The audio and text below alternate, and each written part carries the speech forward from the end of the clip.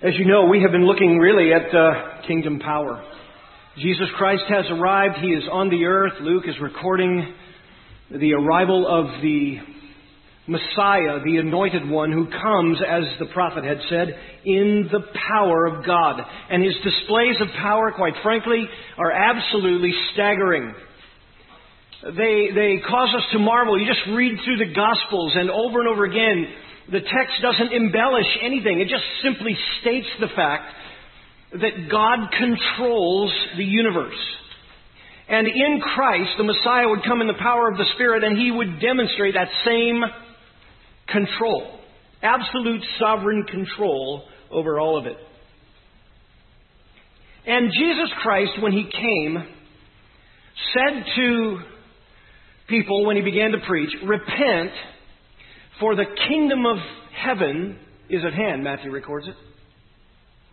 Notice what He says here in this section in chapter 4, verse 43. When they tried to keep Him from going away, He said to them, "I must preach the kingdom of God." I must preach the kingdom of God. That's precisely how Luke says it throughout his gospel. He uses the phrase kingdom of God 32 times. When he writes the Acts of the Apostles in the early life of the church, he uses it again and again to refer to the message that they preached. They preached the kingdom of God. All who love Jesus Christ are proclaimers of kingdom power. That's what we proclaim. We proclaim the kingdom of God, so to speak. We proclaim several things about the aspects of the kingdom of God that arrived and dawned on the earth when Christ arrived. First of all, we proclaim its inauguration. In other words, when Christ came, the power of the kingdom was going to be on display. Not just in miracles at the time, but in the changing of dead hearts. The transformation of sinners into those who love Christ. We also herald the requirements of the citizenship of the kingdom, repentance and faith. That's what we proclaim. We tell somebody, hey, you want to be a part of the kingdom of God? You've got to turn from your sin. In other words, you've got to repent of your self-worship and embrace Christ by faith. There's no works. There's no human self-righteousness. So when we proclaim the kingdom of God, we proclaim that when Christ came, He inaugurated the dawning of its power, which is clearly on display as Luke continues to record these miracles. And we also proclaim the requirements for citizenship in the kingdom, both those who are citizens now and those who will be with Christ forever, repentance and faith.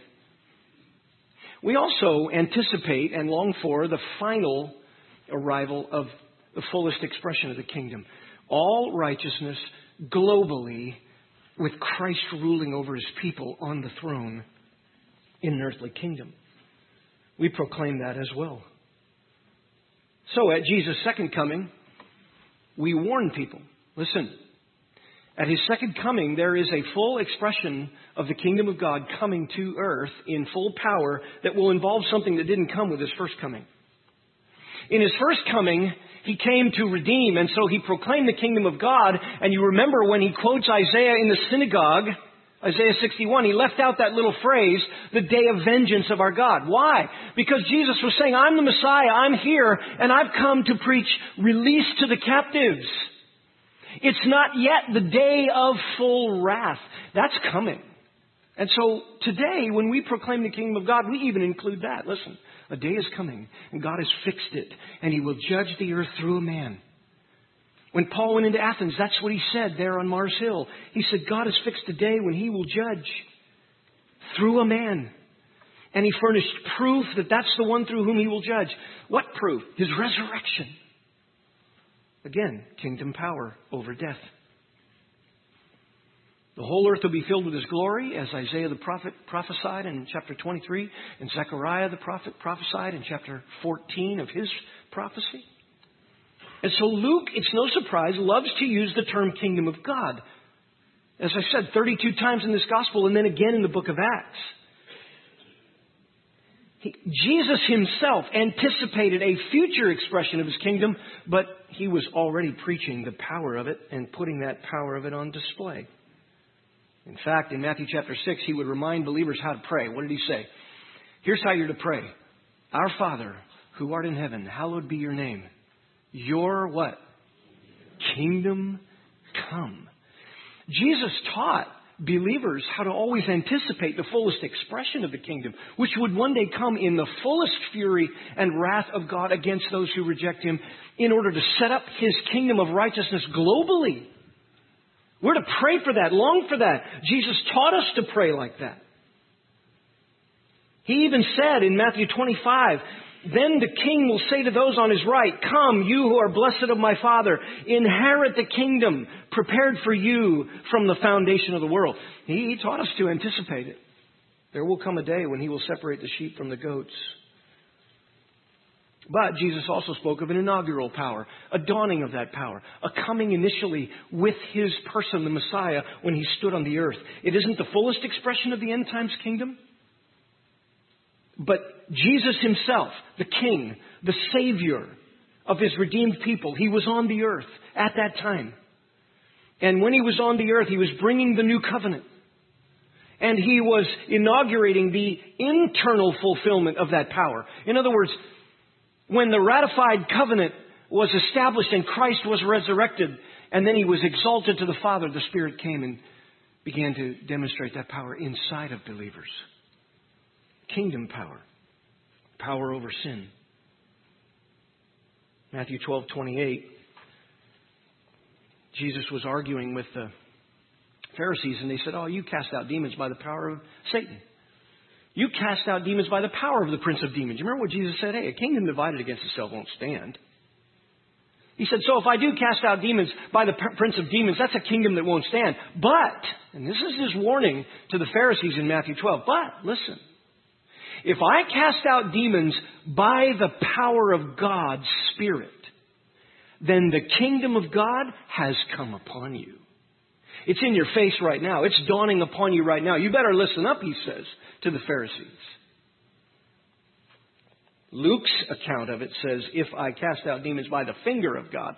In other words, God's movement, God's power to move. And so as Jesus exercised His power over the kingdom of darkness, He explained it as an inaugural sign that the power of God's kingdom had dawned upon the earth. This is why Jesus was the fulfillment of Isaiah 61, 1 and 2.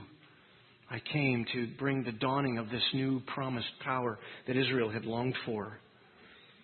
The end time promises given throughout the Old Testament, man, the Jew would have anticipated it. Oh, I want to see that kind of power. I want to see power over creation. I want to see power in the Messiah's life over the oppression and sin that has ruled over God's people. I want to see that. That would have been the Jew's mindset as he read Isaiah, Ezekiel, Joel. And so what is Luke doing here? Luke is just laying out the foundation of the works of Christ when He was on the earth to simply say this to His disciples. Listen, the power of the kingdom of God dawned when Christ came, and every person He saves is to proclaim the kingdom of God in that power. That includes you and me. We don't often think of witnessing to the community around us with the kingdom of God in our minds, because we think often of the eschatological kingdom, the final expression of it. And so we warn people of the wrath, but we don't often think that we're also proclaiming all the other elements of the kingdom. In other words, we have a changed heart. The kingdom power of the Messiah dawned upon the earth, and in the new covenant, the Spirit of God, the Spirit of Christ now lives inside the believer. We become temples of God, worshipers of God. And in that sense, we can proclaim with a transformed heart and a transformed life. And you wonder sometimes what the community sees when the church stops believing Christ, their King, and the gospel ministry becomes weak, insipid, untruthful, half-truths, a circus, game playing, manipulation, human techniques. You know what that is? That's a lack of faith.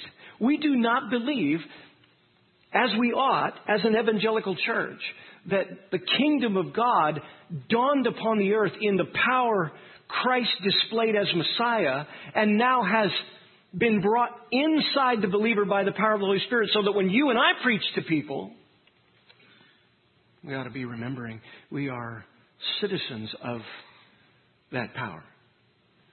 We have been rescued by that power. If you, on the day that Christ was exercising power over demons and disease like He has been and like we have seen, if you were witnesses to that, and you were seeing the sovereign rule of God over His creation and the kingdom of God and the everlasting dominion of the King Himself had dawned in the arrival of the Messiah. Think about it. 2,000 plus years later, here we are, redeemed people, part of that dawning power. That's right. We're part of that dawning power. You say, is there a present aspect of the kingdom? Well, regardless of how scholars go back and forth and argue whether there's a present aspect of the kingdom, I can show you at least one text that demonstrates very clearly that there's a certain aspect in which we live in it. Look at Revelation chapter 1 for a moment. Revelation chapter 1. It's such a clear statement from the Lord Himself. Notice verse 4 of Revelation chapter 1. John, to the 7 churches that are in Asia, grace to you and peace from Him who is and who was and who is to come, and from the sevenfold spirits who are before His throne, that is the Spirit of God Himself in all of His complete perfections. And from Jesus Christ, here it is, verse 5, the faithful witness, the firstborn of the dead, and the ruler of the kings of the earth. So he has now demonstrated His dominance even over death. He is the ruler of the kings of the earth. To Him who loves us and released us from our sins, who's the us there? That's us. He's released us by His blood, and He has made us a kingdom, priests to His God and Father. To Him be the glory, and here's that word, and the dominion forever and ever. Amen. This is a dominion passage. Look, the victory's been won. Christ has conquered, and He's made us, by redemption, a kingdom of servants of Christ. The consummation of His arrival isn't yet here. That will come when He arrives and returns to get His people and to set up His kingdom. And then the full fury and wrath of God will be displayed as He sets up His righteous kingdom on the earth and deals with all evil and all sin. That is yet future. But the dawning of this new power, it's already here. And it was made manifest in the arrival of Christ. You say, Pastor, why is this so important? Listen, when Peter was fishing, doing business, like all of us do, and Jesus Christ, the Messiah, was going to call him into full-time service, not just full-time service, but the lead apostle of the group, Peter needed to know that this was the kingdom of God dawning. He needed to know that. In fact, he'll doubt it up and down, just like we do, all the way through his life. And even in John chapter 21, there he is on the beach, or there Jesus is on the beach, and there Peter is out in the boat, and the same kind of thing happens. And Peter comes to shore, and Jesus says to him, "Follow me, feed my sheep. I called you into full-time service. What are you worrying about your business for?" Interesting how we vacillate. Well, the same thing happens here. Notice, verse 42, when day came, Jesus left and went to a secluded place. That's a no-brainer.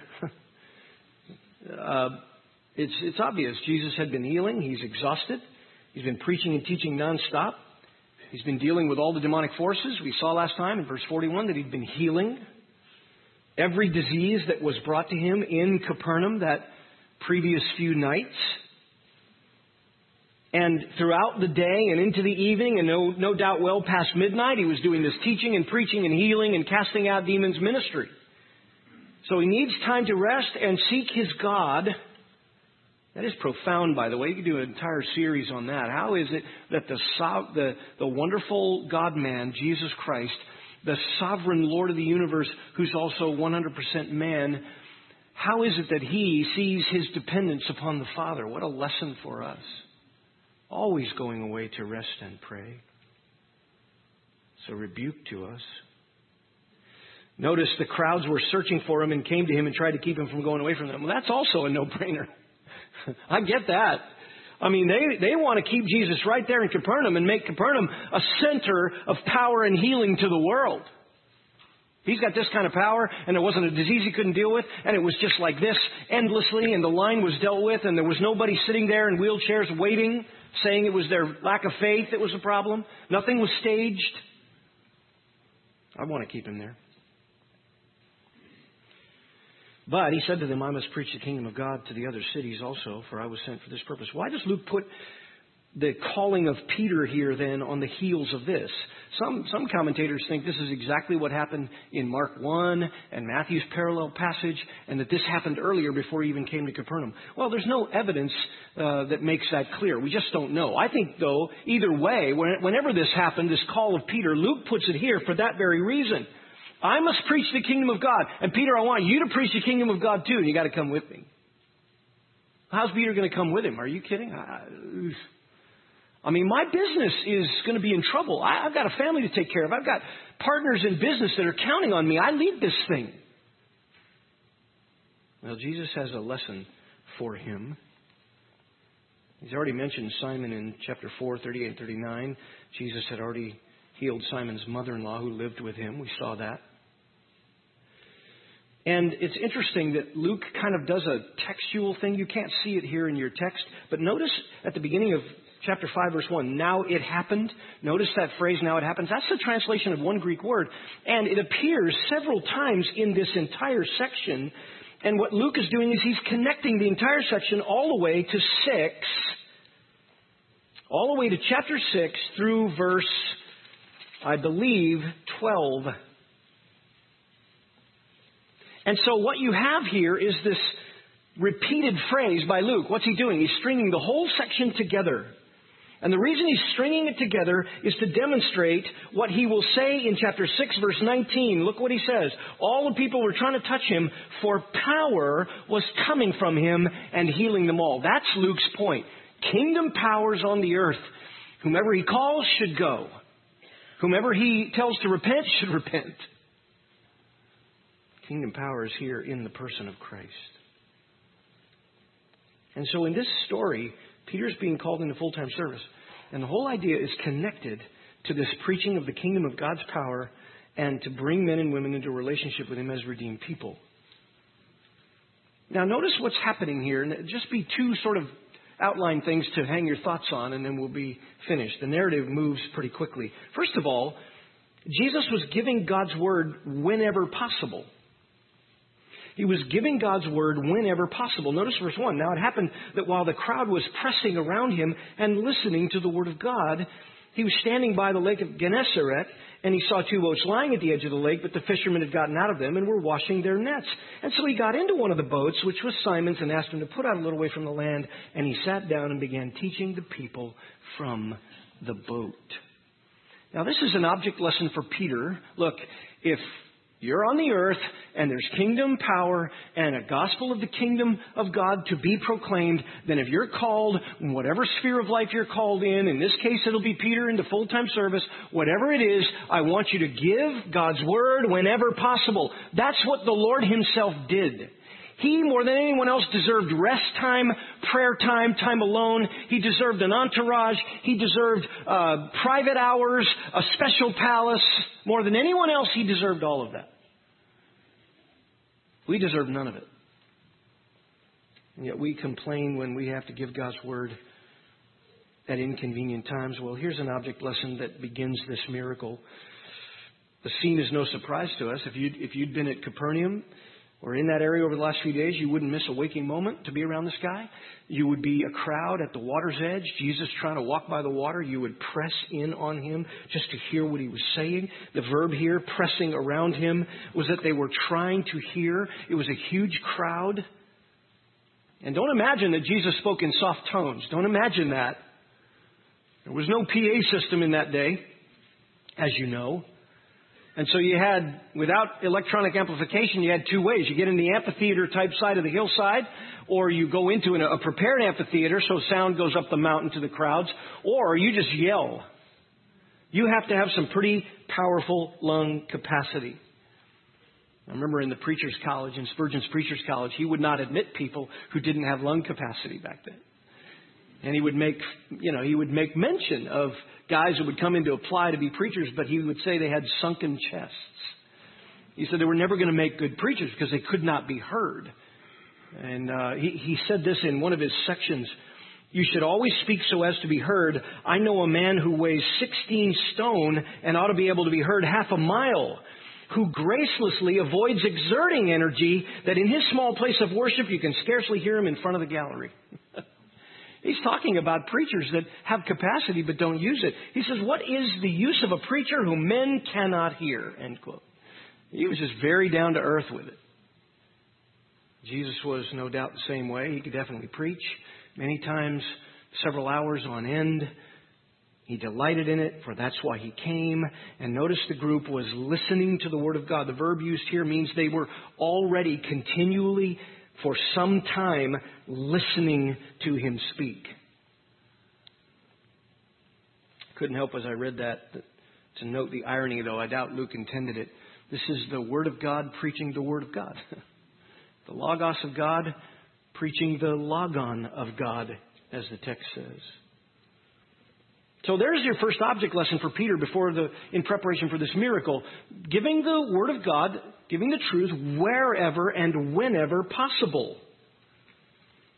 And it was standing room only here. But then a disruption comes to the routine that Simon has in his business. Jesus was standing by the lake. He saw the two boats lying at the edge. The fishermen had gotten out of them and were washing their nets. Got into one of the boats, which was Simon's, asked him to put out a little way from the land, and he sat down and began teaching the multitudes from the boat.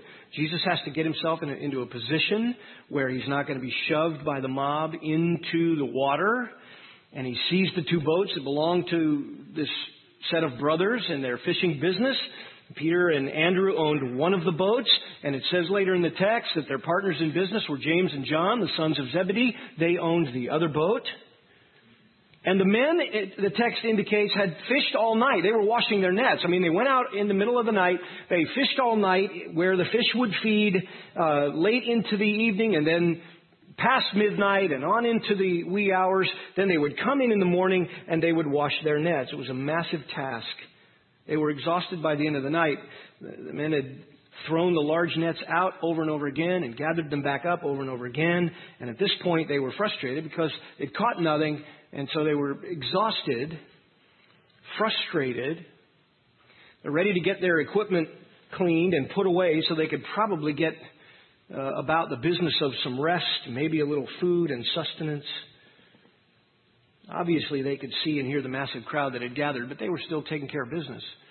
Jesus is over there teaching. They'd seen him already in Capernaum. They'd been with him a bit. It wasn't a formal calling yet, but no doubt Jesus had made it clear that he liked having them around. And there they were doing their fishing business, trying to sustain life, and they come back in and they're washing their nets, and this massive crowd is already around Jesus.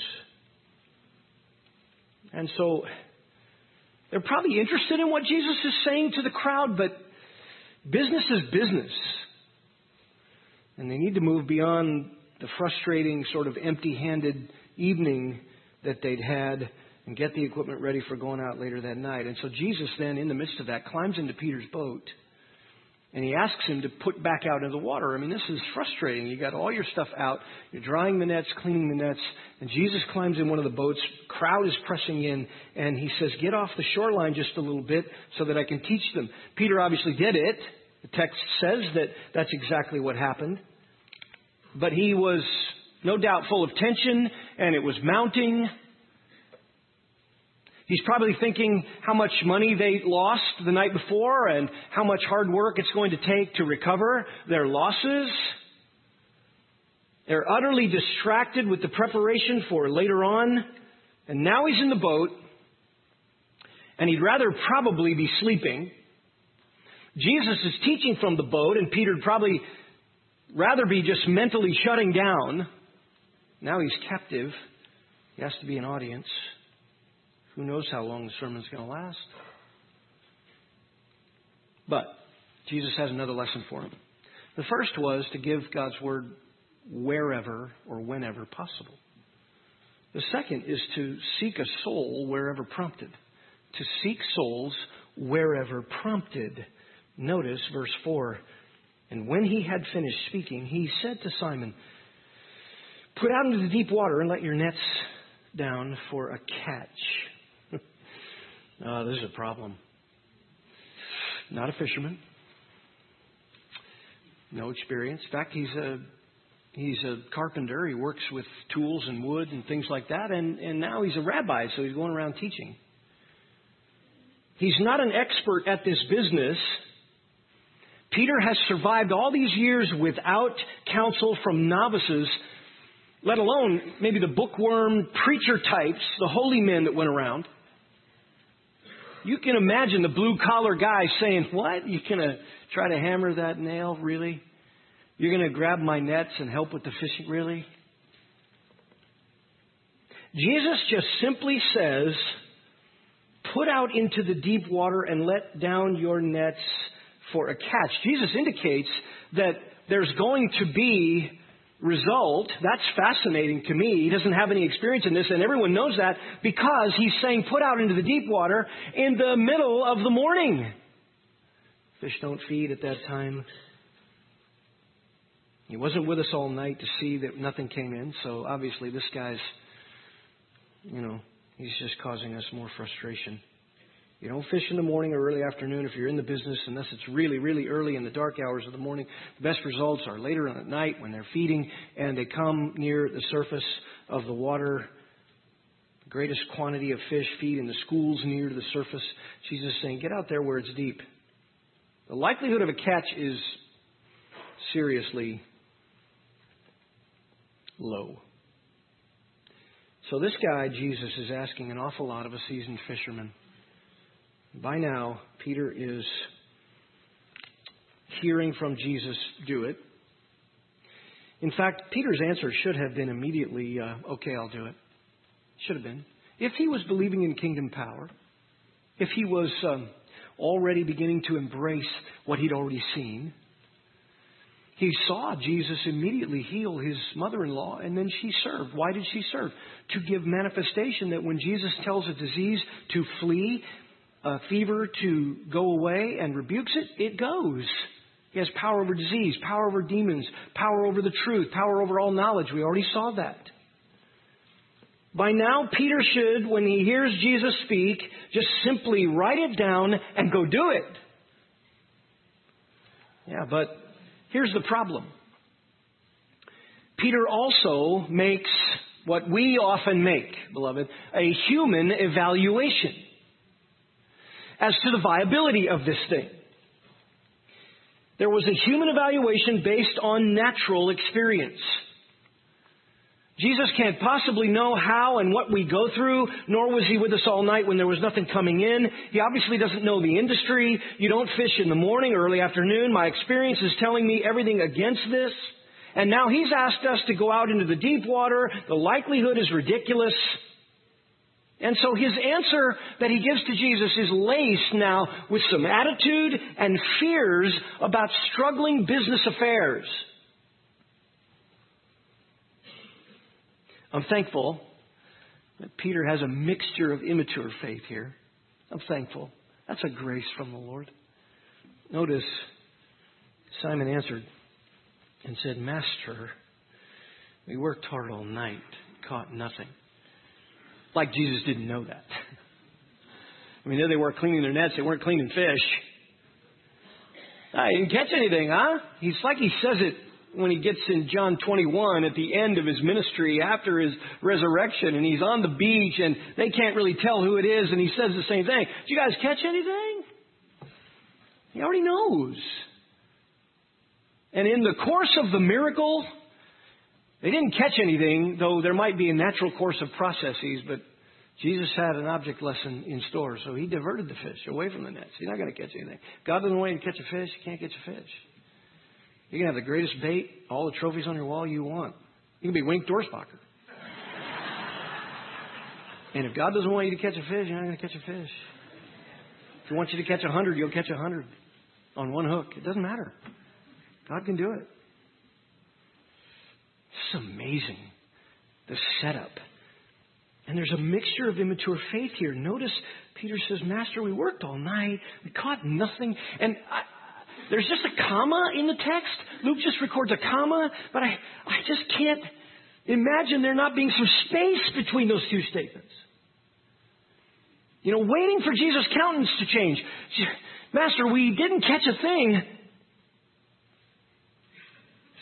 He gets no response. So he says, but I will do as you say and let down the nets. The literal Greek says, at your rhema, at your word. At the mere speaking of it, Lord, I will let down the nets. It's one of Peter's better moments, though mixed with attitude. He's doing it out of somewhat resignation rather than absolute trust, but he has some trust here. And so God sovereignly orchestrates the details. Men foolishly assess the viability, and then divine power definitively crushes pride. God's kingdom power, whatever He wants to do, definitively crushes pride. Notice, when they had done this, what did that take? That meant getting it out there, getting both boats out there. So there's some time lapse here. They're getting both boats out to where it is deeper. We don't know how the coast ran away at that point. Maybe it got deep pretty quick. But when they had done this, Luke says, they enclosed a great quantity of fish, and their nets began to break. So, their fishermen, experienced, have great equipment. They put out the nets like they just had, sore muscles and all, at a time when fish don't feed. And Luke simply records that when they had done this, they enclosed a great quantity of fish. Their nets began to break. So they signaled to their partners in the other boat for them to come and help them. So Peter and Andrew are in this boat, and they're calling James and John, get over here to help us. And they came, and it wasn't just enough to break the nets. It was enough for two boats, and this is a shock, so that the boats began to sink. Come on. I mean, sink? Full of equipment, sometimes full of multiple fishermen, sometimes a crew. I don't know how big the boats are. The one they recovered that's been dated back to the first century. It was under the mud that they preserved in the museum there. We saw it. It's not a very big boat, and perhaps that's an accurate time assessment of that craft. Either way, Jesus was making it clear that when He wants to control sovereignly with His power all of nature, it is not a problem. He can keep fish out of your nets, and when He wants to bring them, He brings them. And He brought them in a way that defied the fishermen's industry. Defied their industry completely. Peter got it. Verse 8. His pride was crushed when Peter saw. He fell down at Jesus' feet, saying, "Go away from me, Lord, for I am a sinful man." Oh, Lord, there's an exclamation there at the end. Get away from me. I'm a sinful man. He got it. It's not so much that he didn't ultimately want to be around Jesus, because he knew Jesus had the power to overcome demons and disease, and he stumped all theological questions, so he was the source of all knowledge.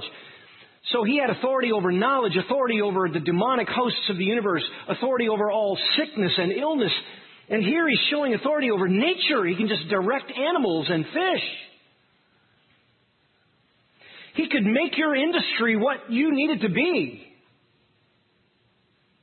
In fact, perhaps That's why we see that kernel of faith in Peter here, because if he was faithless, maybe he would have been like the crowds. Oh, let's have a welfare state, Jesus. When he feeds the crowd on the side of the hillside, they want to take him to Jerusalem and install him as king. Why? Because politically, militarily, if he's got that kind of power, he could overthrow Rome and feed us forever with physical food. We'd never have to do any crops. The kingdom is here. We're just going to eat and never have to work a day in our life. You would suspect that Peter would have that problem here. Man, if this guy can take care of my business like this, all I've ever done is throw the net out, gather it in, and all I've ever seen is a mere pittance. I've survived it. It's been a business, but no greater than anybody else's. I've got just 2 boats in my partnership. I only own one of them. Jesus could make me a millionaire, totally set for life. And that's exactly what people in the prosperity movement do with their version of Jesus. They come to him for wrong things. Jesus is preaching the kingdom of God, the power of Christ.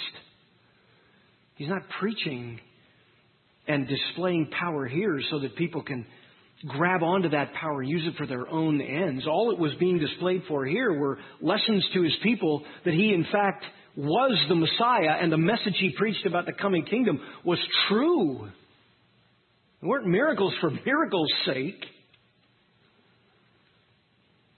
I love the fact that Peter got it. And he got it. He didn't run toward Jesus. He fell down immediately in humility and said, "Please, Lord, get away from me." What do you think was going on in Peter's heart and mind? He saw the blackness of it.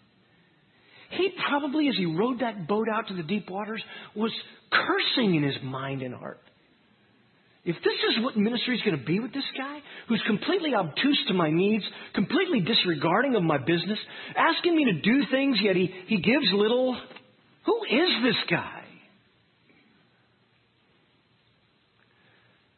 Man, when Jesus demonstrated his kingdom power over nature, and therefore over commerce, and therefore over business and livelihood, and therefore over sustenance, Peter got it. He fell down. And he said, "Lord, you've got to get away from me, because I am only worthy of death, condemnation, punishment. Get away from me, a sinful man, O Lord." Verse 9, here's the explanatory. Amazement had seized him. That's such an unfortunate translation. This is heart-pumping, adrenaline-flowing, lightheaded shock. And you would be. Yes, you would be. I didn't catch anything all night. One time, one net, and both boats are about to sink. Who is this guy? Later, when they're in a storm on the ocean and Jesus comes to them in the storm and he calms the storm, they were frightened by seeing Jesus, thinking they had seen a ghost, an apparition. That would be frightening enough. And then when he calmed the storm, it says they were exceedingly terrified. Because when you're around that kind of power that can basically tell a hurricane, be quiet, in an instant, you know you're dealing with sovereign power. That kind of energy doesn't listen to humanity. That kind of energy, stirred up, only listens to God. The wind and the waves obey him. Peter saw Jesus direct nature, and the fish listened to the voice of the preacher. And they came. And Peter knew that God had been gracious. He knew the Lord had been gracious, because he was ridiculing Jesus in his mind and heart. And here his industry was about to have a boost financially, and he didn't deserve it. And all his companions, verse 9, because of the catch of fish, they were also seized by this shock. James and John, the sons of Zebedee, who were partners, they're shocked. Everybody is just amazed and stunned. In fact, they're afraid.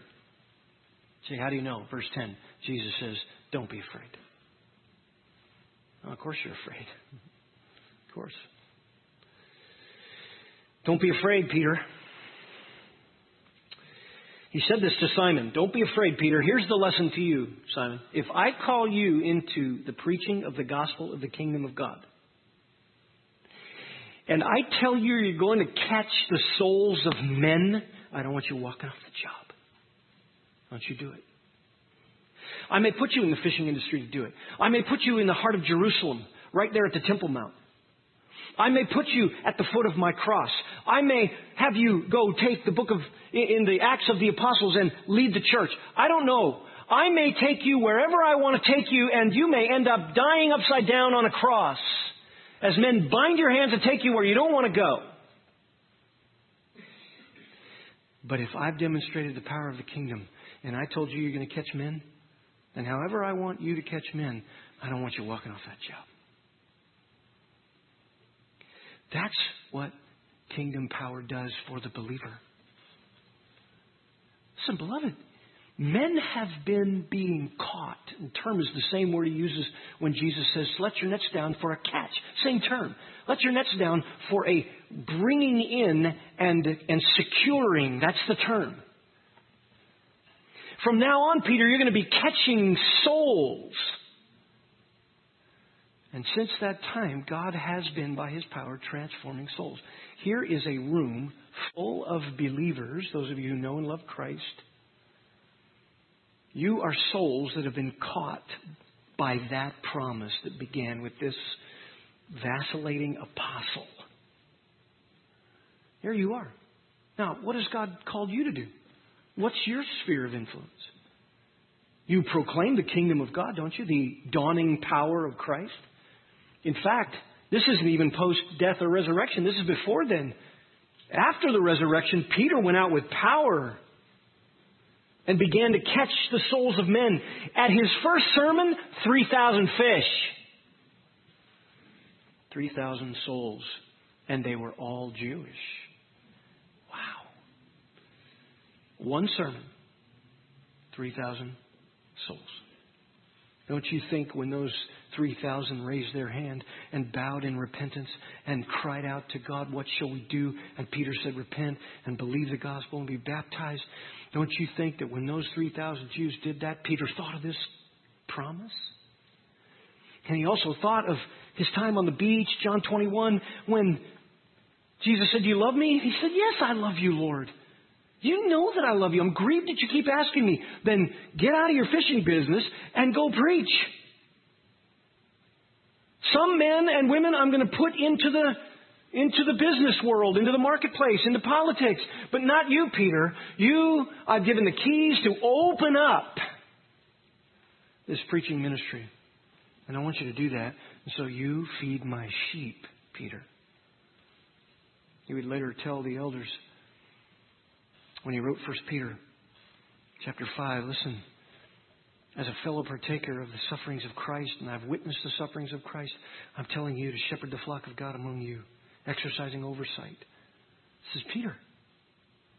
Follow the Lord by doing what He's called you particularly to do.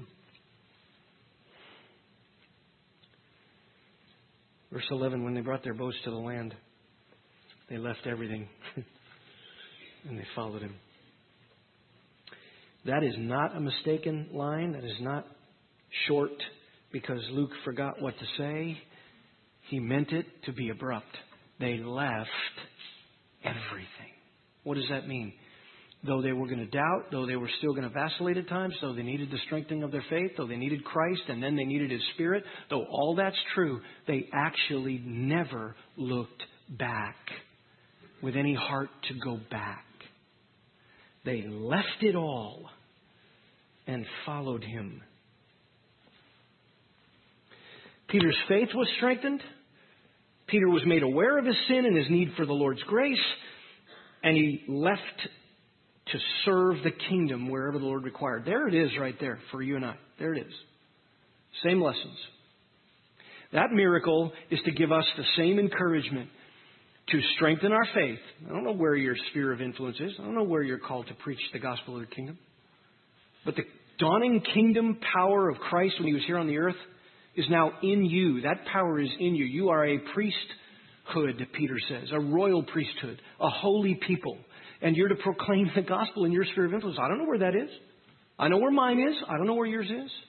But wherever it is, you are to be strengthened in your faith that whatever God brings to your doorstep, you're to not let your heart be troubled, but you, by the power of the Spirit, are to believe in God and believe also in Christ. And you're to be aware of your desperate need for His grace and aware of your sin. Peter just sees it. He's humbled by being called into the Lord's service. That's what we ought to be. I think the church has become weak because it's so proud. It thinks it can manufacture conversions. You can't. When you're humble and needy and want the Lord to work, He does great things. There's no guarantee He'll save everyone you preach to. But He does amazing things in the souls of men. And then wherever the Lord requires, wherever He sends you, that's what He's calling you to do. So when you pray before the Lord and you say, Your kingdom come, Your will be done on earth as it is in heaven, are you doing His will? Are you following His will where He's called you? What a lesson for Peter. As I said, he will waffle, just like we waffle. Don't get discouraged by that. I mean, obviously it's grieving, but go before the Lord and say, Lord, I waffle. I get it. I am not always steady. I need strength and faith. I need to be aware of my pride. I need that crushed, and I need responsibility in the kingdom. Give me responsibility, Lord. Give me tasks. I don't want to be idle, or I'll forget what you called me to do. And when Jesus said on the beach at the end of His ministry, Peter, I want you to feed my sheep. You remember what happened? John was walking. Peter saw him and he looked at John. He pointed to John and he said to Jesus, what about him? What are you giving him to do? And Jesus said, hey, if I want him to live forever and never die a physical death, what is that to you? You follow me. In fact, the disciples were so puny-minded that even Jesus saying that, it set them about gossiping. Oh, John's going to live forever. Oh, he's got some special dispensation. No. You know what he said? What is that to you, Peter? I gave you this to do. You do that. Of course, Peter was nervous because Jesus had just said, you know what? One day they're going to bind you up, take you where you don't want to go. You're going to die a martyr's death, Peter. He's saying, you mean I'm going to feed your sheep and then that? Follow me, Peter. Focus. Let's focus. If you want to run the race with endurance, the writer of Hebrews chapter 12 says that you set aside every encumbrance and all the sin that so easily besets us, and you run the race fixing your eyes on whom? Christ. Jesus Christ, the author and perfecter of our faith and our ministry. Amen. Bow with me. Lord, thank you for this wonderful, very special, very convicting text. Man, we can identify with Peter. There he is in that boat with you, and he's just realized how prideful he's been, how little he's thought about your power when it was right in front of his face.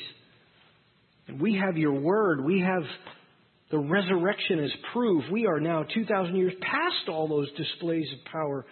And we have the Spirit of God who wrote your word and who illumines our minds to it from within. We have rivers of living water flowing from within us by your indwelling Spirit. And here we are, still evaluating circumstances, putting you on trial when you call us to serve. Lord, help us to fix our eyes on you. Strengthen our faith. May we admit our need, our desperate condition, and yet may we focus our attention, set our face like a flint on what you've called us to do, wherever you've called us to do it, and just give the Word of God and to desire the souls of men more in the kingdom. Help us to be faithful, oh God. and to not question you and your purposes. For Jesus Christ's sake, we pray it. Amen.